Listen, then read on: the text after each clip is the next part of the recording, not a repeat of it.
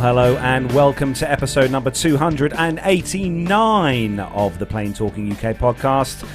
I'm Carlos, and joining me, as always, in the PTUK studios this week is the man that pushes all the right buttons and presses all the right touchscreen functions. It's Matt Smith. And quite often all the wrong ones as well, it has to be said. Hello, mate. How are you? Oh, good. Yes, it's nice to be over again, to see you in the PTUK studios. Lovely. Yes. Always a pleasure. Never in any way a chore. And we had a bit of a passing glance at each other this week on the UK roads, didn't we, as well? We did. Yes. There was some mutual waving.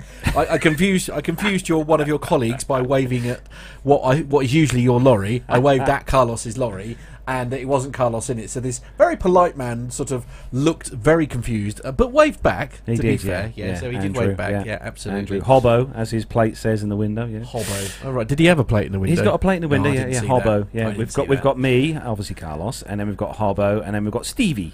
Stevie. Does he mind being called Stevie? No, he loves being called Stevie. Does he? Yeah. Right. But it was. I got a very nice salute off Matt whilst he whizzed past. Oh yes, coach, I do that, nice. don't I? Yeah. He said. I was really chuffed. Actually, I was really like chuffed. Oh no, I was so chuffed for that. Absolutely. That made my week. That did. Yeah, you don't get how much, do you, mate? Not at all. No. No. Not out of Suffolk.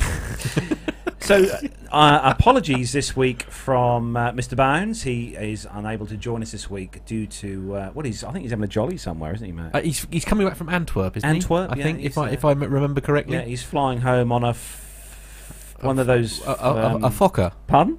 Indeed. He's flying home on one of those aircraft, and Yes. He'll be back next week, hopefully. Yes. We're very much hoping that we might actually get a sort of Nev's passenger experience, actually, because it'd be nice to compare that against the A350. Was it 350? No. Yeah, it was The 350. Yeah. You're right. Even if we get an NPE from the Fokker, it we won't won't be able to hear it. Yeah, we won't be able to hear it. Too much background noise. Yeah, we'll have something from the Fokker anyway, so we'll be okay. So moving swiftly on to it's a Fokker. It's a brilliant aircraft. Bit noisy, but great aircraft. Joining us this week, as always, as you heard, feel well. it's the man, the legend, the pilot, the guy who does everything to do with flying and aviation. It's Armando. Hey, everybody. I am super happy to be back for the entire show this time. Hey! Winning. Yeah, hope you guys are well.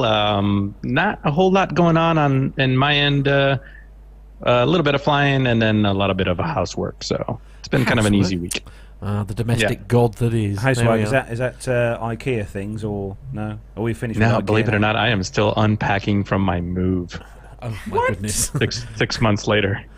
Right. Wow. Okay. Yeah. Where's this? I want to know where the simulator is because I so want another go at that. I haven't set it up yet, believe it or not. Whoa! That's no. it. I You and know. I are no longer friends. That's I was the going to end. fly I over know. tomorrow as well. Oh, What? well. Were you now? Okay, well. After the conversation we had earlier about credit cards and yeah. stuff, I don't think that's a good idea. Yep. Yeah. Probably not a good idea. We have got a super guest joining us in the studio this week. Could you? And Another octave high would be perfect. Thank you. super guest joining us this week in the P2K studios. And well, it's always a pleasure to have you back, the gorgeous Myla. Thank you. Well, thank you for having me again, once more. It's good to be here. So how are things with you, Myla? What's been going on in the world of cargo flying? I have been flying quite a bit, actually, and it's been good. It's been a nice experience, so I'm happy puppy. Good. Yes, I've got my new roster, and I've got 2 new destinations. Oh, where are those? Warsaw and Budapest. Budapest. Yes. Oh, I say. That's You might bump into Captain L. Fingers crossed. Yeah.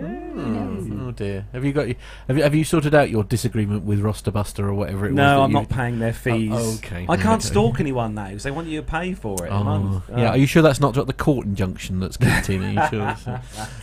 Oh, no, it's horrible. I just have to rely on Stuart sending me his roster now as a PDF. Right. so, Okay. yeah. I mean, you could just not be tight and pay for it. I'd pay for enough aviation-related apps. Then right drop now. one. I can't Because you I love like them all. Yeah, right. Okay. I don't know what to do here, ladies and gentlemen. And how's the aircraft behaving itself? Oh, yes, definitely. Oh, good. It's a good one. Yes. Excellent. Well, There's a lot of inappropriate chat going on in the chat. Is there room, by the really? way. Yeah. Something about a Messerschmitt. okay. So we've got a lovely chat room group of people joining us this evening. We've got the lovely Auntie Liz is in the chat room. Yes. Owen is in the chat room this week as well, so evening to you, Owen. Masha is in the chat room as well. Who else have we got scrolling up the list here? Stephen H. Hello to you, Stephen H. John Jester. Dave Abbey, also in the chat room. Richard Adams, hello to you as well. Yeah. Neil Lamborn's just popped in as well. He's just dropped into the chat room as well. So good evening to you. So welcome to one and all who have joined us on this Friday evening. And it's what is it today? The 4th of October today. I feel like the chat room is one of those things where everybody just starts warming up, gets dinner, grabs a drink before APG comes on after us. So yes, I know. We've still got to keep to another tight schedule, haven't we? Otherwise we're overlap. So we've got lots coming up in tonight's show. We've got, hopefully, as long as Matt's got one queued up, we've got our last segment from Big and Hill. Me, I am on it. Okay. How very last little bit from Big and Hill coming up later on. We've also got some military news brought to us by Armando. And we've got lots of great stories this week in the news. Everybody's very excited about the Doubleheader Podcast Day, by the way. Doubleheader Podcast Doubleheader Podcast Day. See, it's Friday. That's what Fridays are all about. Oh. You don't need television on a Friday. No, because you can watch us first, and then a serious aviation news program like APG. Perhaps if you are watching the show via your big screen TV in your front room, tweet us a picture. Yeah, indeed, actually, you can either tweet us, or actually, if you give me 2 minutes, we do also have a special WhatsApp number we can use now as well. Oh yes, we do. So people can WhatsApp. We're moving us as well. into the So give me a couple of moments. Moving into the future here. Yes, and we will do that. So I had a rather exciting experience. I bet you didn't. This week whilst I was at work. Right. Because actually, Armando, you'd appreciate this because whilst I was outside busy washing my vehicle, as you do, right. I had two C-130Js fly over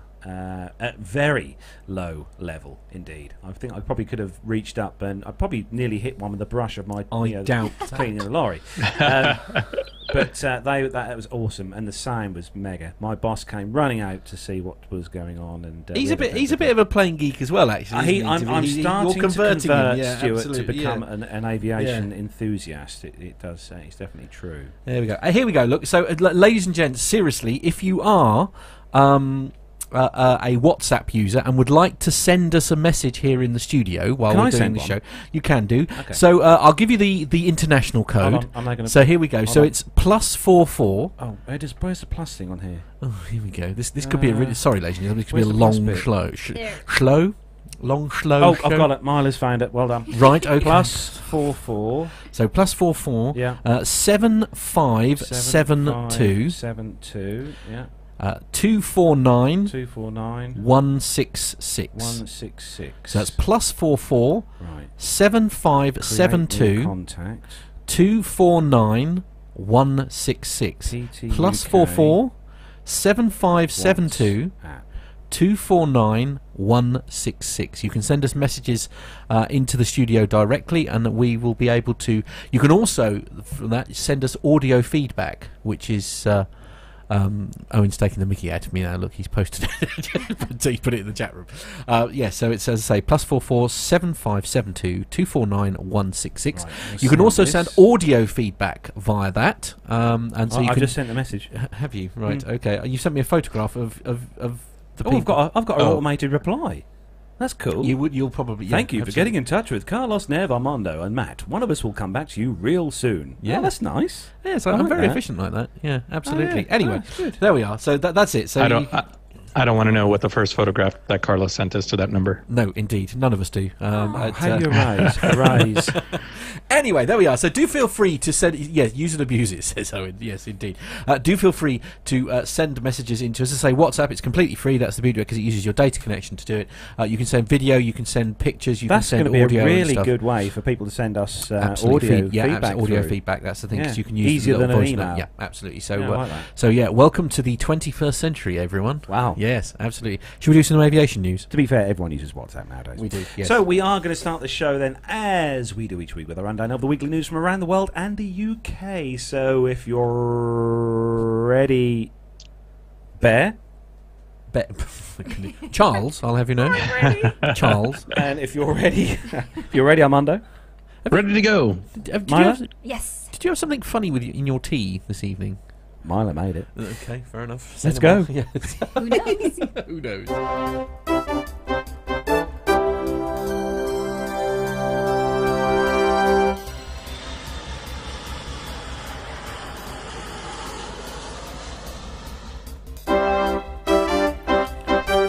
So, kicking off this week's first news story is on the mailonline.co.uk.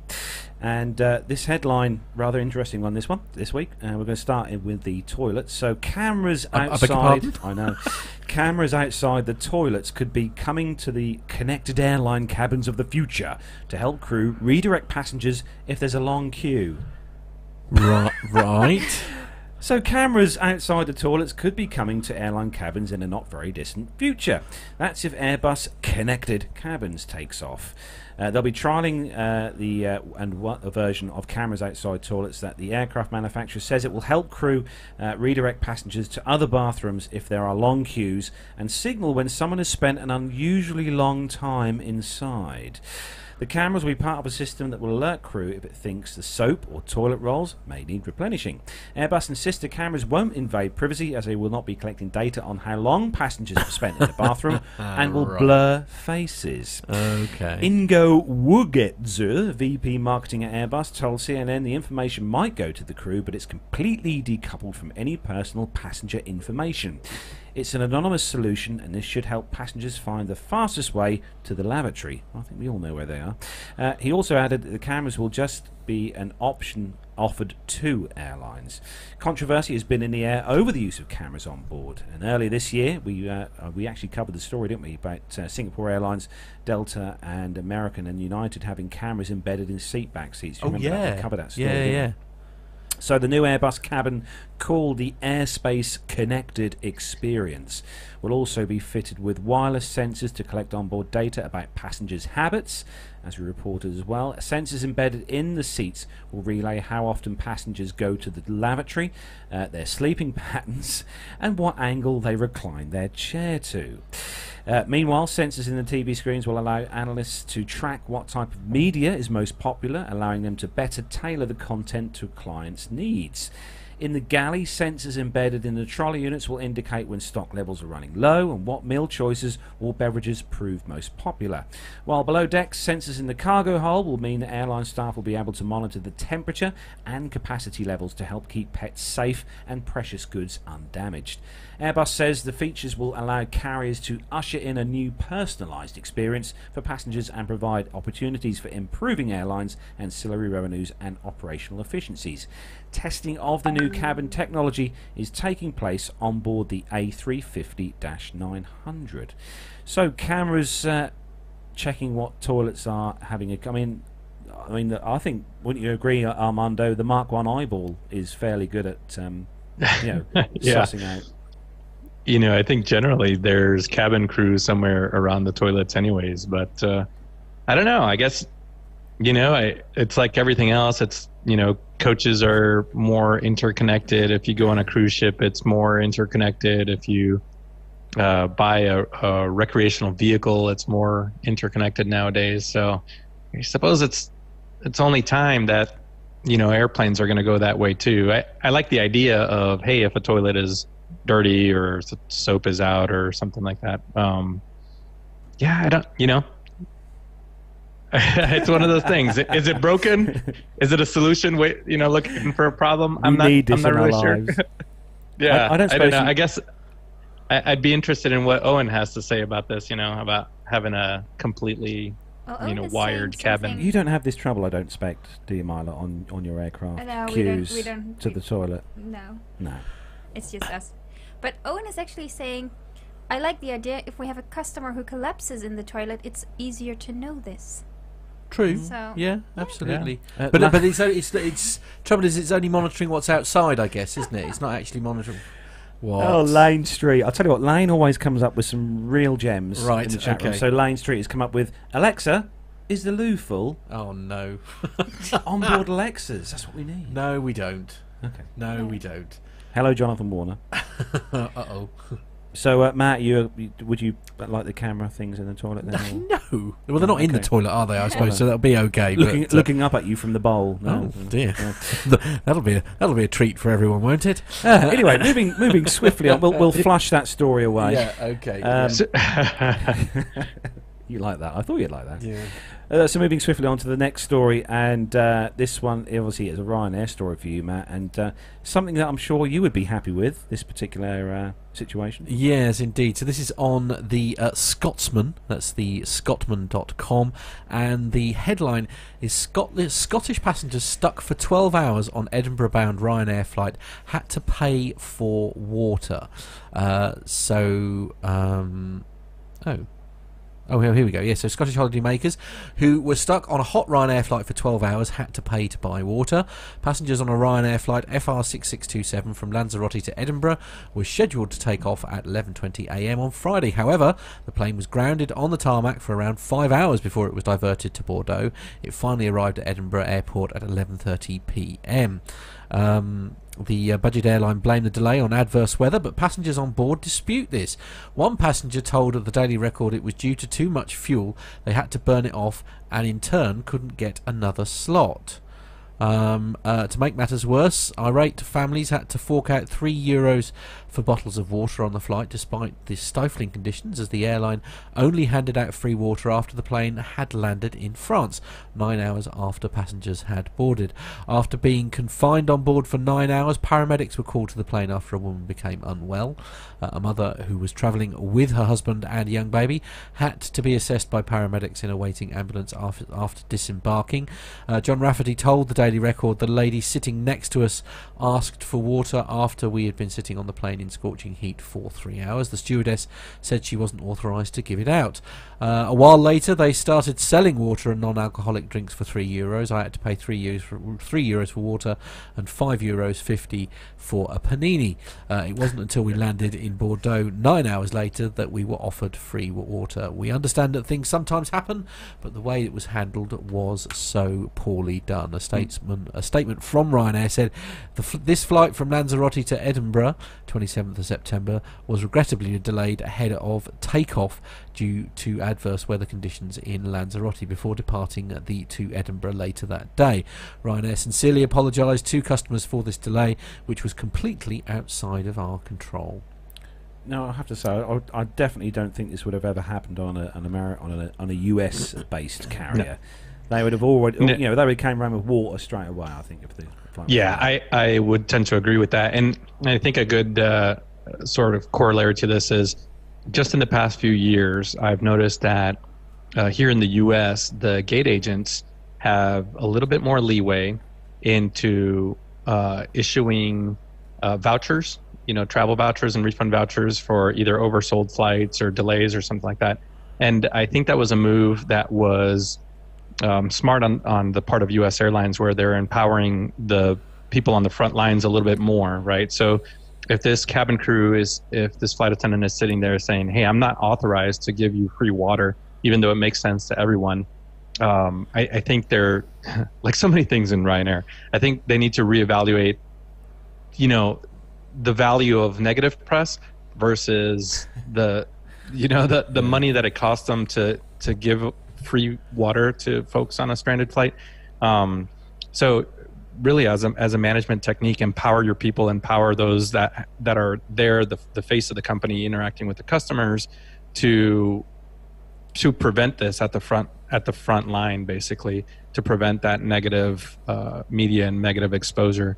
I think it would go a long way for not just Ryanair, but some other airlines too. I mean, the only thing I would say to that, I mean, a small part of me is sort of thinking perhaps, I think this is the same with all low-cost airlines. I think it's like, the trouble is that I guess you've got that issue of the trouble that you could possibly get into if you've authorised suddenly giving away loads and loads of bottles of water.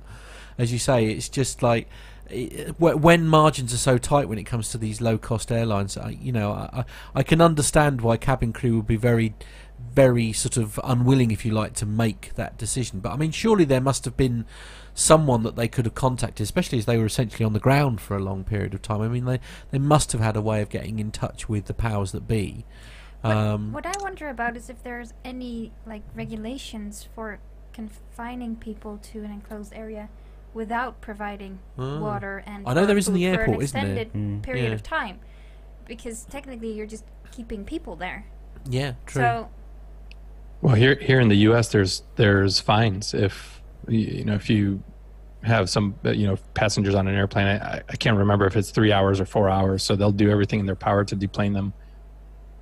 True, that is true. Before we move on to the next story, Neil Lanwarn is the first one to send us an official photograph I via sent our one. WhatsApp. No, you don't count. You're sat next to me. That doesn't really count. This one is. But my photo was nice. Yes, it was nice. Yes, so this is the Mig Alley at the Polish National Aviation Museum in Krakow. Look at that! Isn't that a beautiful? Oh, piece? thank you for that, Neil. Yeah, absolutely. So it's for Wait, obviously. what a great test, Neil. So now we know that it pops up on the feed perfectly. Look at that. Yeah. Well done, Neil. Our first WhatsApp Yeah, I mean, picture. there was sender. a little bit of tweaking. Owen also sent us one of a spaceman waving, but Oh, okay. yeah. No, thanks. Unfortunately, it's only 2 seconds long, so by the time I've pressed all the buttons, it'll have disappeared. Hello, Oh, someone's got the sound up. something. Me. Matt. Yeah. So moving on to the next story, and Armando, you have taken the BA throne Well, this week. How about I propose that Mila does this BA story, and I'll take the next one. Oh, okay. let me find okay. the link. It's Panic. number 3 then. That's it. Yeah. Okay, I don't know where Matt. that ping is coming from. I'm so sorry. In the meantime, Volume. Right, it's Mr. Warner has discovered that it is pinging live on the feed, so he keeps literally sending the word ping. Look, Mr. Warner. stop pack it, Mr. in. Warner. Oh dear. Right. Okay. How do I mute that? that's funny. How do I stop Turn it? your volume down on your laptop. Well, no, it is down. That's the trouble. But because it's stop it, Mr. Warner. You and I are going to fall. I out love in a it. minute. I love our chat room. They're just doing everything to I'm going to have a meltdown any minute. ensure we succeed. Yeah. Notifications. Here we go. Sounds. There we go. Ha ha. Mute. Well done. Well done. Victory is mine. All right. So, Mila, Hooray. what's Sorry, what's, everyone. I'll go and have a coffee in a minute. I'll be fine. Okay, good. Carry Well, on. here we go. Business traveler posts British Airways to co-chair with Malaysia Airlines on the 2nd of October 2019. Let's see what it says. British Airways is set to launch a co-chair partnership with its One World partner Malaysia Airways.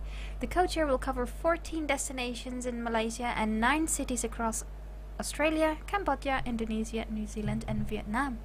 The airlines both offer daily non-stop flights between London Heathrow and Kuala Lumpur. Travelers will be able to through check to their final destination and collect their boarding passes in advance.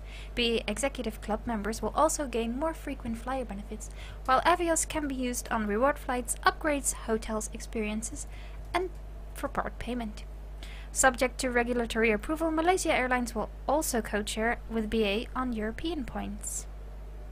Passengers can now book seats on both airlines' websites for travel beginning on October 9th. So that's that. Pretty awesome.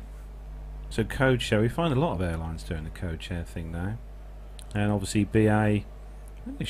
Code share with. Who's it? American code share with Armando. Well, they Oh, there's a American whole all lot sorts of of BA and yeah. all sorts, don't they? They do all Yeah. sorts of bits and pieces. yeah. This will be good news for Nev. He can obviously go into his executive lounge Oh, dear. as a club member, Radio then. which hopefully I'll get a sample of that in next month. Fingers crossed. Yeah. So Armando, how would you like to take this next story? Which, to be fair, when I saw this come over the news feeds this week, I was rather, what can I say, taken back by the video that goes with this.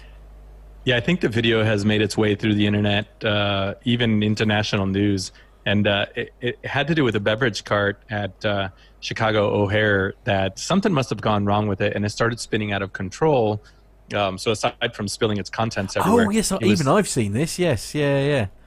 Yeah, it was just inching close. Like every time it did a circle, it was just inching closer and closer and closer to the nose of that Embraer jet, and you could you could just feel the impending doom as it was going to hit that that jet, and a very astute ramp worker picked up Electro Tug, jumped on it, nearly avoiding the beverage cart itself.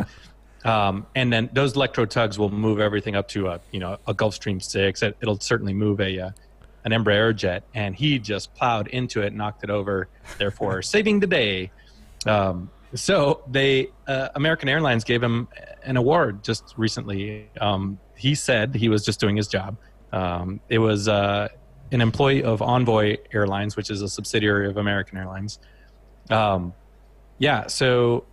the video of the incident showed the cart operated by airline catering company Gate Gourmet swinging in circles. Matt's playing out the video there. Before it collided, Mr. Manalang drove a second vehicle, which was Electro Tug, slamming the wayward machine onto its side and thus ending the chaos.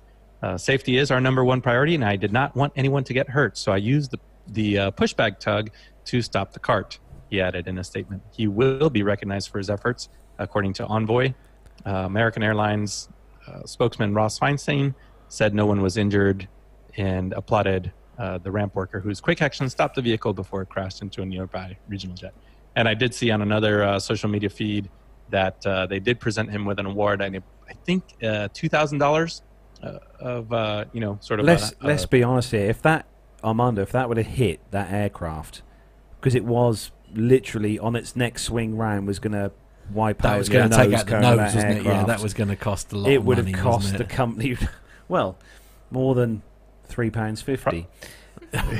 Yeah. So awesome job to Mr. Hold on, it's Manalang, and good job, quick thinking, and a win for the Rampies. Yeah, absolutely. Neil Landmore says, "Rise of the beverage carts."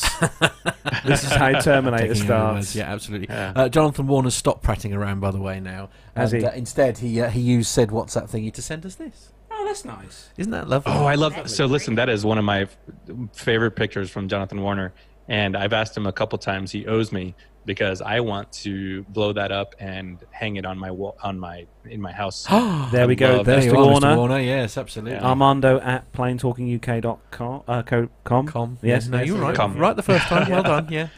No, it's for the audio podcast. It's a beautiful picture of a U.S. Army Beech 18 that he took. I don't remember where he was, but I'm sure what a beautiful airplane. Yeah. That is my dream airplane. Yeah, this is what we like. There we go. Okay, I'm sure Mr. Warner will be on it.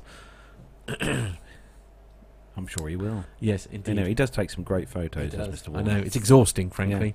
Well, we got two, Dan Hannington as well. We've got all these Yeah, fantastic absolutely. photographers We in have. the Yeah, in the absolutely. community. It's only you and I that are crap at it, really. That is to be true. fair. Yes, that is true. absolutely. To be fair, whenever I want any tips, I just either text or WhatsApp. Well, Captain Nick, of Dan course, is the legend. or Yeah. Mr. Warner. Yeah. So next story is on the Forbes website. Forbes. Posh website. Forbes.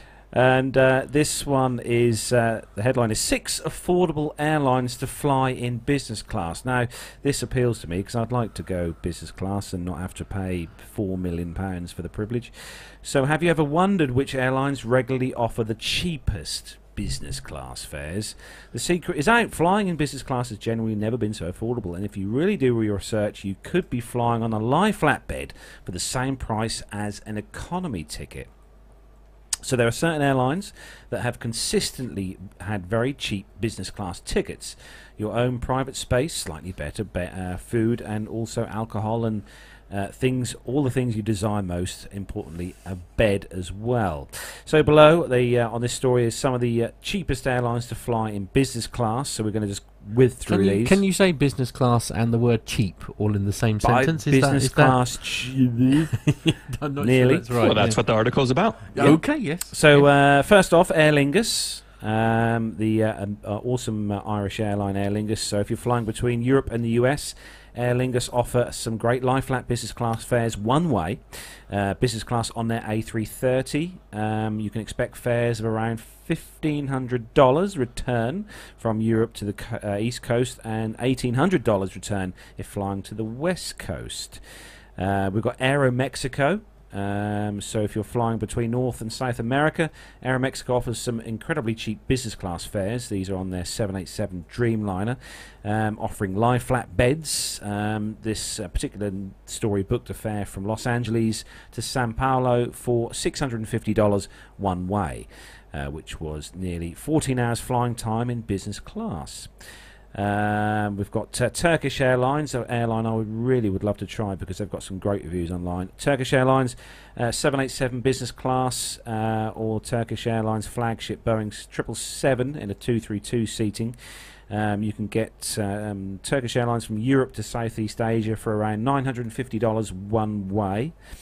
We've also got Iceland Air. I love Iceland Air because they still fly the 757. So Iceland Air, Iceland Air is never going to win any awards. It says here for business class, but however the price is because they're pretty awesome. flying 757s. So their business class is more like a domestic first class in the US, meaning no lie flat beds. However, for as low as $1,000, return between Europe and the east coast of the US. The prices are more comparable with economy fares, not to mention a free stop in Iceland. TAP, or Portugal, the Portuguese airline, if you're flying between Europe and the US, then TAP is going to be your likely best option value. With other expanding route maps in the US, a new very respectable business class offering on their new 330-900 Neos. Fares across the Atlantic for as little as $675 one way. TAP has also recently introduced the A321LR Neo, which is adding a further business class option for from Lisbon. We've got AirAsia. They're offering flatbeds, lie flatbeds, free bottles of water, meals. AirAsia's business class is going to set you back around about, wow, this is cheap. This is $300 one way. That's on all right. lie flat bed. So there we go. The cheapest places, they're not too bad fares, to be fair, considering how much it costs to fly, say, in BA in first class. But have you ever flown first class anywhere, Marla? I have been given a ticket first class once by the company. First Really? Just the one time. First Just the class. one time. What airline was that with? Hey. KLM. Really? Ooh. What the... Well, the thing was, I was covering a flight for somebody who couldn't fly it, and I was supposed to go home that morning, and I was called to ask if, please, could I fly this flight? And I said yes, because I like to fly. Yeah, so yeah. I definitely Any yes. excuse, yeah, absolutely. And they booked me a day later to go home, Oh, that's not so bad then. and that was a nice surprise. Yes. I bet. Was yeah, that the spoiling you. Dash 8, 747-8 KLM, or A340? Can you remember? I guess a bit Put you on the harsh spot putting her now. on the spot. Absolutely. That was Mile enough. probably 773 7.3. from Oh. Birmingham to Amsterdam. Okay. Yes. Nice. Was it nice? It was very nice. I had a good meal and a blanket, Champagne? and it was really nice. Yeah. I was very much spoiled Yes, I bet. by I bet. everybody. Yeah, But let's be totally honest here. Marla has the best seat anyway. right. For her Okay. job. Yes. It's No. first true, class true. every day. Any first officer or captain does. I think. It's To be the fair, best yeah, seat in the absolutely. house. There we Yeah, go. there we go. Definitely. Before we move on to the next story, some more pictures are coming in on the old WhatsApp. So who's this? Who's this one's next? from Owen. This is from Duxford. I presume in the American hangar, isn't it? I Yeah, think that that will one, be, isn't yeah, it? yeah. That is, yeah. Yeah, Armando will be able to tell us exactly what that plane is, of course. That's an F4 Phantom with an Yeah. F15 in the background and a Sopwith Camel, a PT-17. Yeah, all right, you can stop showing off now. Anyway, moving swiftly on. I think the side of a B-52. Yeah, lovely. Moving on. Yes, To the everybody next knows story. you're smart. Yes. The, I suppose it's my go now, isn't it? It's it's a Ryanair story. Yeah. And, What number is it? Sorry. 6. Ryanair story. This is on Sam Chewy. Oh, good old Sam. Awesome website. This Who we is. have had on the show. Let's We not have had forget on the that. show, yeah. Absolutely. I see it's got the word Thomas Cook in it, which makes me a little bit sad. But anyway, yes. So, interesting story, as he says, it's a Ryanair Well, this story. is actually interesting because one of the shows I listened to was speaking this week about what's going to happen with all the Thomas Cook aircraft. That Yes, well, I dare say most. Yeah. Well, certainly, I know, we know from I think last which a week lot we of were them saying, released. yeah, a lot of certainly a lot of them airlines are released, busy yeah. fighting for the slots, aren't they, that have Mm. been left behind. But anyway, so this is on the Sam Chewy website, samchewy.com. Who is the he's sort of specialises in flight experiences, doesn't he he? does. As saying, we had him on the show a while back now. It must be a good 2 or 3 years ago now, Yeah. isn't it? But anyway, Ryanair in talks to acquire Thomas Cook Airbus A320s. Oh, that's an interesting move. You'd have thought they'd still stick. Oh, with this it. is for their partner airline, Lauda. Oh, of Yeah. course, right. So Ryanair is currently in talks with Lessers, holding on to Thomas Cook aircraft about taking several Airbus aircraft to be used by their Austrian subsidiary Lauda. According to Flight Global, Ryanair plans to increase... Oh, that's helpful, isn't it? Sorry, pop up there. According to Flight Global, Ryanair plans to increase the size of Lauda's fleet to competitively handle the 2020 summer schedule. Chief Executive of Ryanair Group Michael O'Leary states the number of aircraft acquired would depend on pricing and their availability to hire and retrain pilots and cabin crew before the summer season. As airlines begin to accept greater amounts of Airbus A320neo aircraft, young A320s with the classic engine variants are becoming vastly available, with 8 to 10-year-old examples being competitively priced. This has sparked the idea of adding second-hand aircraft to Lauda's fleet to increase capacity and strengthen operations. Lauda already operates a fleet of 21 Airbus A320-200s powered by a mixture of CFM International CFM56 engines and International Aero engines, the V2500s, meaning aircraft acquisition isn't tied to engine availability. As well as the used aircraft, the plans, Ryanair is also holding discussions with Airbus and Boeing about potential aircraft orders beyond 2024. This is when their existing order backlog is set to close. However, because Boeing is focusing on returning the 737 MAX to service and Airbus is battling their production capacity, pricing is not great. Instead, O'Leary says he'll be waiting for the next price cycle to enhance talks with both manufacturers. Citing Flight Global, Ryanair, its UK division, its Polish subsidiary Buzz and Malta Air have combined a total of 456 Boeing 737 next generation aircraft in service. Ryanair has orders for 135 Boeing 737 MAX 8s with purchase options for an additional 75 aircraft. It was always going to happen. I mean, these aircraft will be obviously repainted, have all the old Thomas Cook stuff taken off, and other airlines these will be leased to other airlines. Yeah. Which is always a shame because sometimes registrations are kept if they stay in the same country, if they're G registered for the UK. So you sometimes see the aircraft with the original registration on. But it'd be interesting to see what happens here. Obviously, Lauda all operate the Airbus aircraft, so it's natural they'll take these on. But indeed. Another picture coming in on the old WhatsApp, by the way. So this one is from... Oh, no, that's me. Sorry, no, I didn't mean to nice press picture that of Matt there. That's a lovely picture of me, wasn't it? Moving and everything. This one is from Jenny in Rome, which is very exciting. And this was her last flight from London Gatwick to FCO, which what's the airport code? FCO? Fiumicino. Oh, is it Fiumicino? Or is it whatever it is? Milo knows. That's I right. don't know. So, somebody will correct it. Anyway, it was back in August. Anyway, it was back in August. Anyway, that sort of stomped on it. That's an EasyJet, isn't it? It is, yeah. Yeah. Probably a 320. I don't think that's a Neo. It's an old CEO. No, okay. So Armando, do you want to take the next BA story? Sure. It's good news for Auntie Liz as well. Yeah. So BA operates its first Airbus A350 flight into Toronto. It is using the A350. The Toronto flight was due to be the type's inaugural long-haul flight for the British flag carrier. However, the aircraft entered long-haul service sooner than anticipated, flying to Dubai. The A350 is the latest aircraft type to enter British Airways fleet. It's been seen as British Airways ditch its first class offering while revealing a brand new business class cabin. The first Toronto flight was operated by British Airways' second Airbus A350 Gulf X-Ray Whiskey Bravo Bravo. That's incredibly distracting.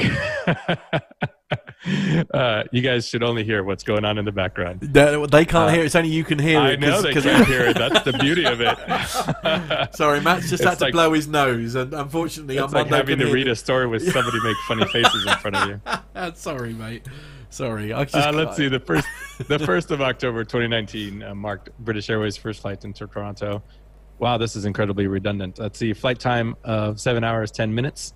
The aircraft actually landed in the Canadian city earlier than had been scheduled, according to Flight Radar 24. Great circle distance of 5,723 kilometers. Yeah, so there you go. Officially A350s into Toronto. So maybe Auntie Liz can get a ride Oh, in one definitely. for the 300th. Yeah, yeah, right. Radio. Yeah, why not? And that would be Yes, good. definitely, pressure. definitely, Yeah. definitely. Indeed, it's Mr. Warner is sending another item for your perusal, Mr. Carrion. There's he did tell me what it is. Is it a B1? Is it Oh, a that's B1B Lancer? Lancer. Yeah, Yeah, that's a B1, probably right on takeoff as the gear is coming up. That's a great picture. I bet you he took that down in Fairford. yes, That's, correct. Yes, what- yeah, that is correct. Yeah. That's Yeah. What a wonderful picture that is. So good. Keep Milo. it coming, guys. As I say, it's Yes. I've forgotten what the number is. Has anybody remembered it yet? +44 7572 249 166. Keep those WhatsApp. Give us that messages number coming again, in. Matt. It is +44 Yep. 7572 249 166. 757. I'm glad you got your favourite aircraft in there somewhere. Oh, 7, balls. 19. Oh, anyway, moving swiftly on. Milo, I'm changing the number. That's it. take off. Take the next story, and this next story on the what's this? Cairo 7. Cairo7.com. Cairo7.com. Cairo7.com. One more time. FAA to look at airline seat sizes following years of complaints. They're probably too big. Washington, after years of complaints from airline customers about seat space, the Federal Aviation Administration is now stepping in to see how much space you should have when flying. Oh, interesting. Complaints about jam-packed flights and shrinking seat sizes were enough to prompt Representative, I guess, Steve Cohen, to get the FAA to look into it. They're not maintaining passenger comfort. Passenger comfort is a thing of the past, Cohen said. As a result of his bill, the FAA now plans to set a minimum seat size after testing how fast passengers can evacuate a plane, saying it must be done within 90 seconds. The Group Airline for America told WSB-TV Washington Bureau reporter Blair Miller that it's trying to maximize personal space in the cabin while keeping safety top priority. Cohen takes issue with that. The public is not being put first. The public is being treated like a FedEx package. But FedEx treats their packages better, Cohen said. Yeah, I bet. Yeah. Well, for perspective, a typical chair in most offices is about 20 inches across. In 1985, that was the seat size for most airlines. That was a good year. Since then, seat sizes have dwindled, in some cases down to 17 inches, which is about the same width as a computer keyboard. Oh, Charles really? Liotra is with Travelers United and works with federal agencies on customer complaints. He told Miller that the airlines are raking in billions of dollars because of the smaller seat sizes and says it's long overdue for the FAA to step in. The FAA has a lot to deal with right now. They've got to deal with reality, Lioka said. That reality, seats are getting smaller while Americans get bigger. And I suspect it's not just Americans that are getting bigger. I think we're all getting bigger.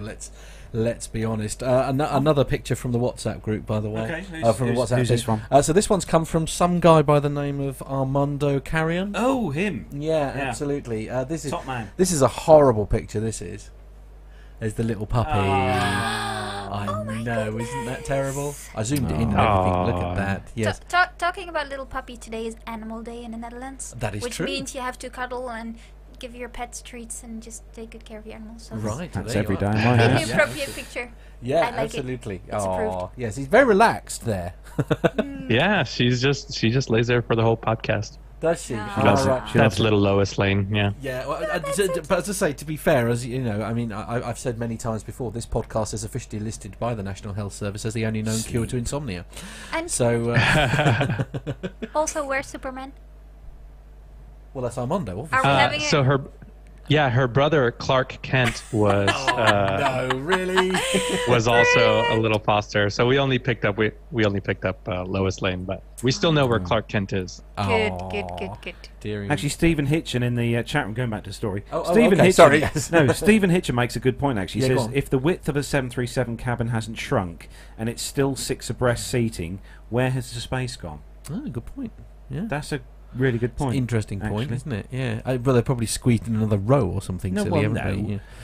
But it does. I mean, I've never really noticed a seat being not wide enough when I've been. Yes, I know, on, but that's because airline. you're not of ample build, Carlos. This is the thing. In my world, it is very much a noticeable. If anything, I'd like a wider armrest. Right. Okay. I'd like a wider seat, but anyway, that's just. Well, no, genuinely, it's like with Ryanair. You know, it is right on the limit of what is acceptable, what is comfortable for me to. I mean, I'm like that close to needing the extension on the seatbelt thingy for like. You know, and the trouble is you know, I know it's my fault because I'm a bigger guy, etc., etc. But I do feel I'm very aware of the poor person who sat next to me, especially as with Ryanair and most of the low cost carriers where it's absolutely, you know, where you're sort of packed in, you know, up to the rafters and stuff. I mean, it's not so bad like if I've got say like Owen or someone next to me because he takes up about well, yeah, as a gram of between the space. two of us, we end up two Yeah. average sized human beings. But it's just like. Well, what's your seat like on the flight deck of the aircraft you fly, Marla? What's your seat like? I imagine it's very comfortable. Well, it's okay. You can adjust it various ways, and I have to put it all the way up and all the way forward. But no, yeah, it's fine. It's comfy. Yeah, and we've got some really big, tall people in the company, and they can just sit in there as well, so it adjusts really well. You have to kind of find the setting that works for you, because if you're sitting there for 2, 3, 4 hours, then you can get a little bit uncomfortable. But I guess that's the case. Is it like the with any Boeing seats. seats where you've got that kind of sheepskin type Yes, we've got a nice little sheepskin and the 5-point belts. harness? Yeah. Oh, Yeah. that's what we need to do. Then we need to move the flight deck seats to the passenger cabin. Right. Problem okay. solved. Yeah. Okay. Fair enough. Yeah. Anyway, moving swiftly on. And we're going to go on to the express.co.uk. Brace yourselves. And this one, the headline here is EasyJet flight set to get even cheaper as the airline reveals a major change for booking. So EasyJet flights are set to become even cheaper after the low-cost airline has decided to get rid of its booking fee. The change that came in on the 1st of this month, October, will see fares get a lot cheaper for passengers flying on the airline. And also Britons who have already booked a flight with EasyJet will get a refund as well. And we go, pop-ups here galore. So previously customers' flights were chosen by EasyJet customers had a £16. I've just got another pop-up come up again on this website, Matt. This is really annoying. But it's your favourite shop. I know. It's not my favourite pop-up though on here. No, I have to okay. say Is it going away? it's not going away. No, this is really annoying.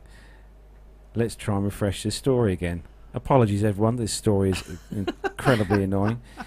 Hang on a minute. There we go. So for the fee meant that booking alone could prove more expensive as a solo traveller who was forced to spend £16 for a booking fee. However, for a group booking, the cost would be split between everyone in the party, while scrapping the fee. And it's just done it again. Matt, do you want to take this story because this pop-up is going to annoy me to sheer. Okie dokie. Yeah, Matt's gonna take the story. Yeah, so where had we got to? Sorry. So the £16. yeah, £16. We got to £16. Okay, yeah. So there we go. It's just switching cameras. There we go. So let's so the fee meant that booking alone could prove more expensive than a solo traveller was forced to spring for the entire £16 themselves. However, for a group booking, the cost would be split between everyone in the party. While the scrapping of the booking fee may be great news for flights and holidays going forward, will those who have already booked their plane tickets manage to benefit from the price slash? I think the short answer is no. EasyJet has said that it will not be handing out refunds for those who've already booked, although some passengers may be frustrated that when that they were not told of this change earlier, the low-cost airline said it cannot give advance warning of changes to fees before it makes them. What other EasyJet fees should passengers be aware of? So one fee passengers have to pay is £25 for an infant, according to the EasyJet website. Airports charge us fees when infants under 2 years travel. This fee covers that cost. If you're travelling with an infant who will be seated on your lap, only an additional baby changing bag is allowed for the infant. That's 45 by 36 by 20 centimetres. This must be placed under the seat in front of you. If the infant is occupying their own seat, they are allowed a cabin bag plus a changing bag. Another charge is the £15 group booking fee for those who want to be sure they all sit together. This applies per passenger per flight. Is what, £15 per passenger per flight? It's an awful lot of money, isn't it? That's probably nearly as much as the damn flight, isn't it? Anyway, EasyJet says the big benefits of our group booking scheme are that we will block your seats together and that you can add names of the passengers later. I suppose that's kind of handy. So EasyJet also does not charge for debit and credit card transactions. What's more, airports and security charge and fuel charge are not added to your price. Government taxes are included in the flight price you see when you book and are not extra charges. Last month, EasyJet launched its Speak Now app. It allows customers to search for flights using voice recognition technology, with the app initiating a conversation. You're right there, Armando. Armando's That's one hell of a flies. swat. Look at the. Hang on, pop that back. That is a beast of a swat. It's just sweating flies. Don't mind me. No, okay, you carry on.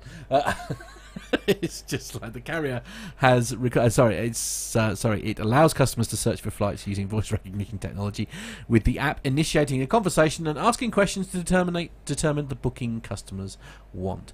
The carrier has recorded that to book a typical flight online or on the app takes 12 taps, yet the Speak Now, this can be done in a matter of seconds. EasyJet has partnered with Dialogflow, Google's cloud natural language understanding tool, to help create the conversation with the use of artificial intelligent technology. I bet if you put Carlos in front of it and he speaks in his marvellous Norfolk accent, he's got no hope. Can I have a flight to... I'd like a flight, please. I'd Where like are we a going? flight, Anywhere please. nice?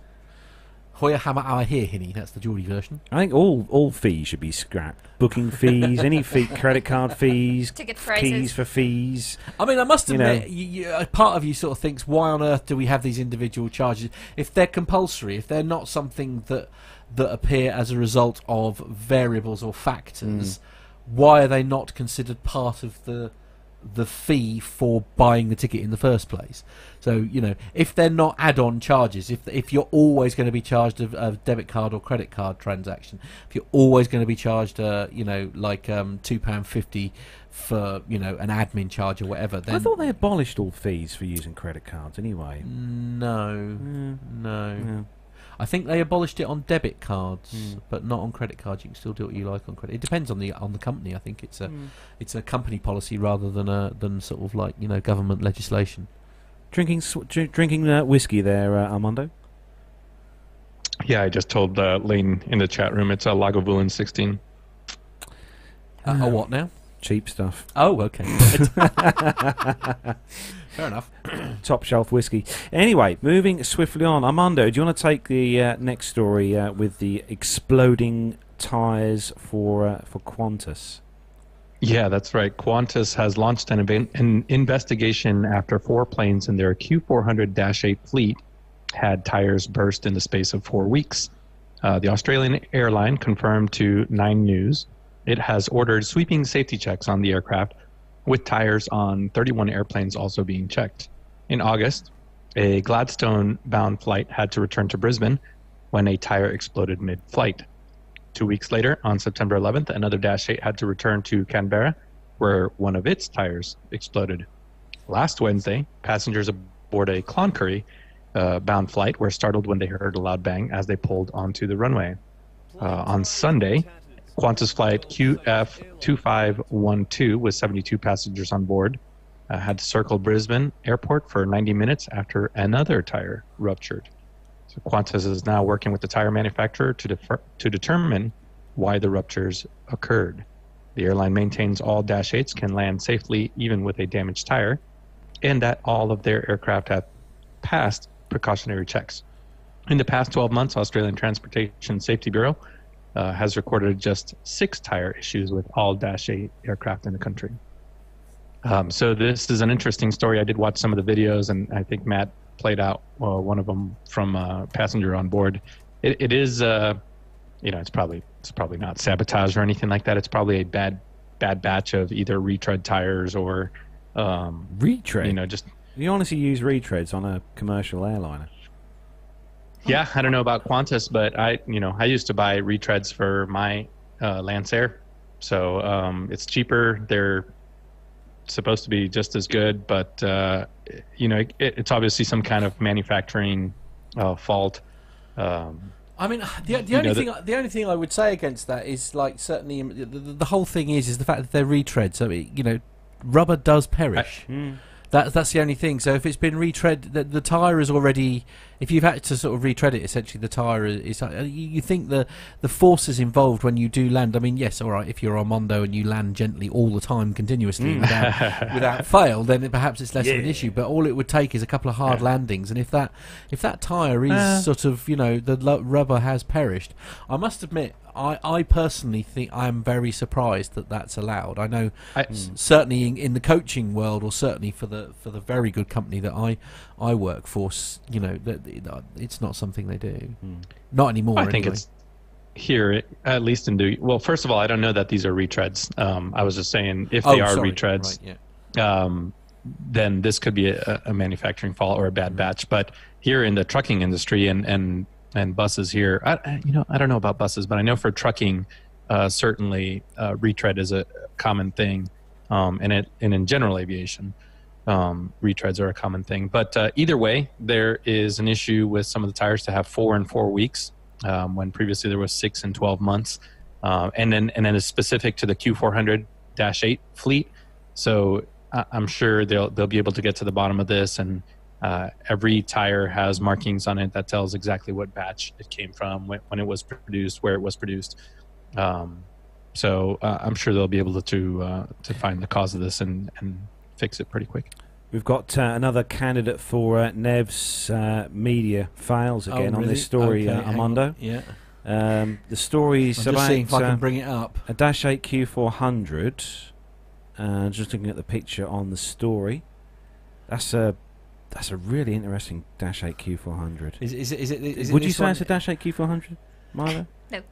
Is it? Hang on. Is it I can't see here? it. Hang on. Yeah, I'm doing it now. Hang on. There you Here go. we go. For those in the chat room watching in the live YouTube room, this is a lovely picture of me. a lovely picture of I've Matt. done it again. Sorry.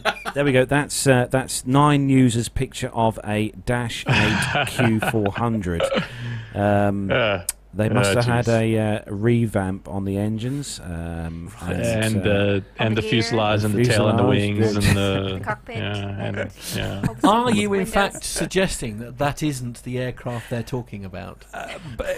it's A little bit, maybe. yeah. Okay, fair enough. So Yeah. I tell you what, Nev's got so much. If he ever wants to do a segment specialising in media fails, I mean, he's got Loads. so much material now. It's just not funny. Yeah. Yeah.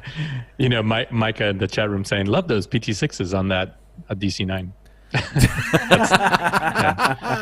Oh dear. Good old Micah. Yeah, regarding the Qantas story, so Tony S. says we use a lot of retreads here in the UK. So there you go. Apparently it's a thing. Well, I'll tell you what, I'm you've only got to drive along the motorway here in the UK. Obviously, and there's left behind. behind everywhere. Yeah, Yeah, I know. Tell me about it. Yeah. Oh, here's a good one. Certainly not a good year for them. Oh.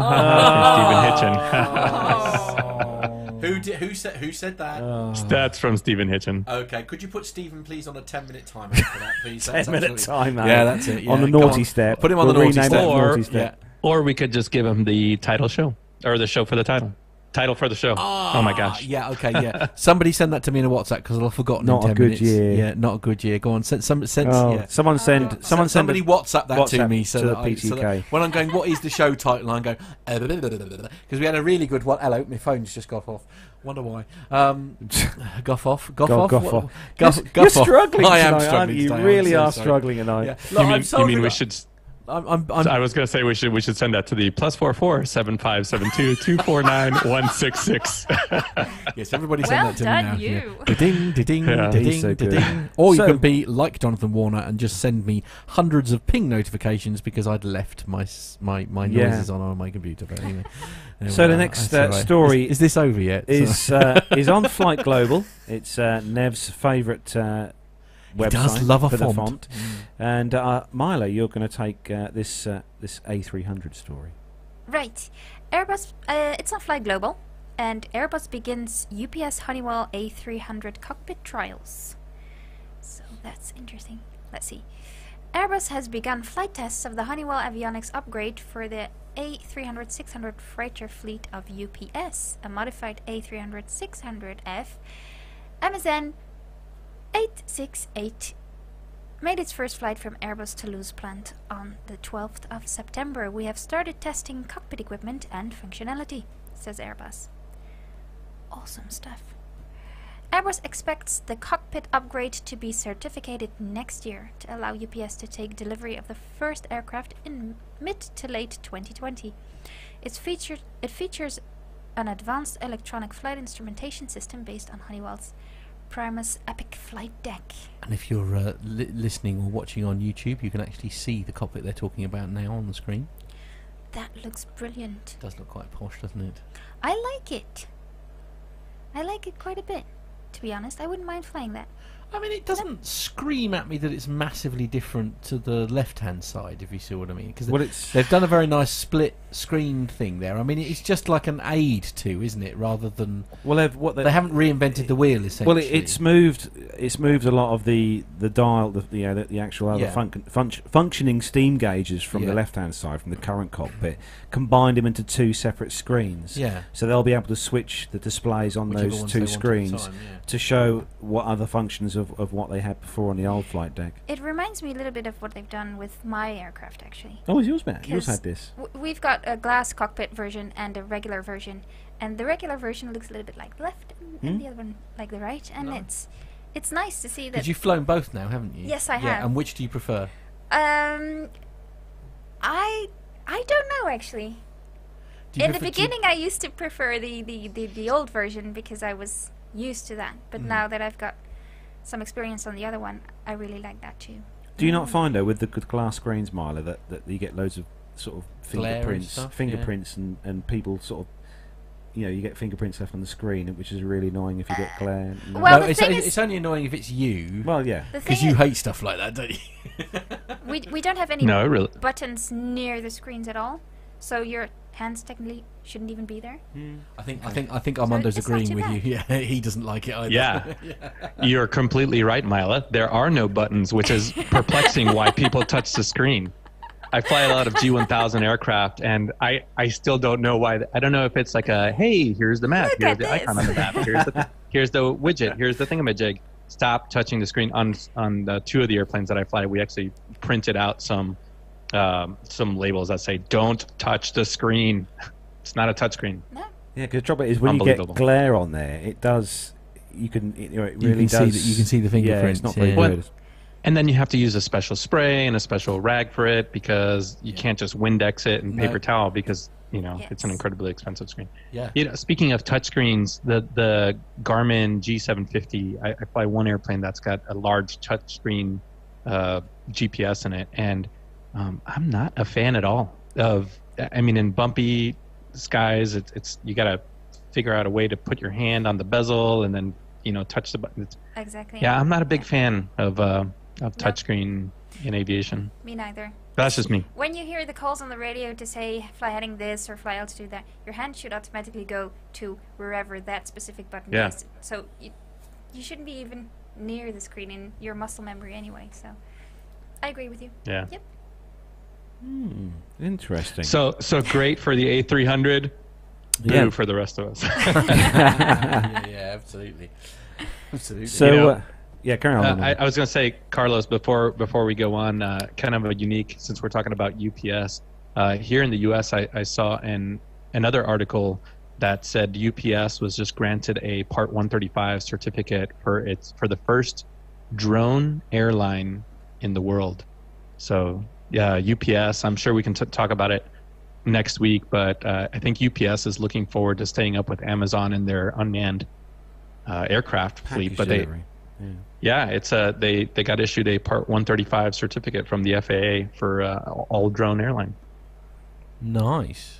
So we'll see what that looks like in the future. That's cool. That's pretty cool. Okay, so we've had our first video sent via the via the. Have you vetted the video though, Matt? I haven't, no, but it has. And the only thing that makes me slightly nervous is it has come from Jonathan Warner. Oh dear. So, anyway, it's sorry, because I brought the thing up, I can't quite see what.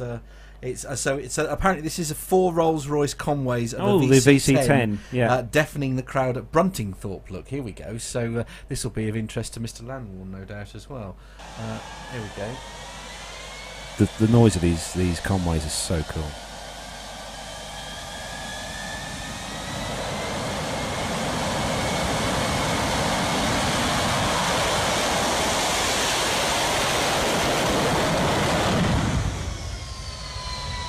How cool is that noise?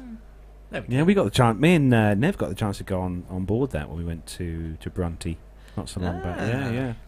You. That was very good, very good. Interesting because it's obviously based on a passenger aircraft, so it's very, it's nice inside. Got good, nice.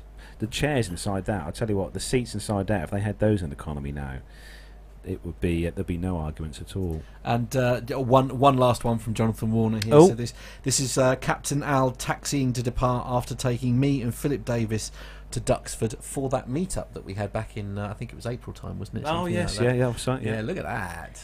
That is Hopefully he steered to the right on that picture when he took off. Right. but, Okay. Yeah, didn't sort of go over the house. You don't think? Or through the hedge. I see Mr. Landwarn has just sent me a message as well, so we'll look at that in a minute. Anyway, carry on. So that's where we bring the commercial news. We're going to regret doing the WhatsApp thing. No, not at all. So that's where we bring the commercial news segment to a close. But up next we have our last instalment from the Biggin Hill Festival of Flight.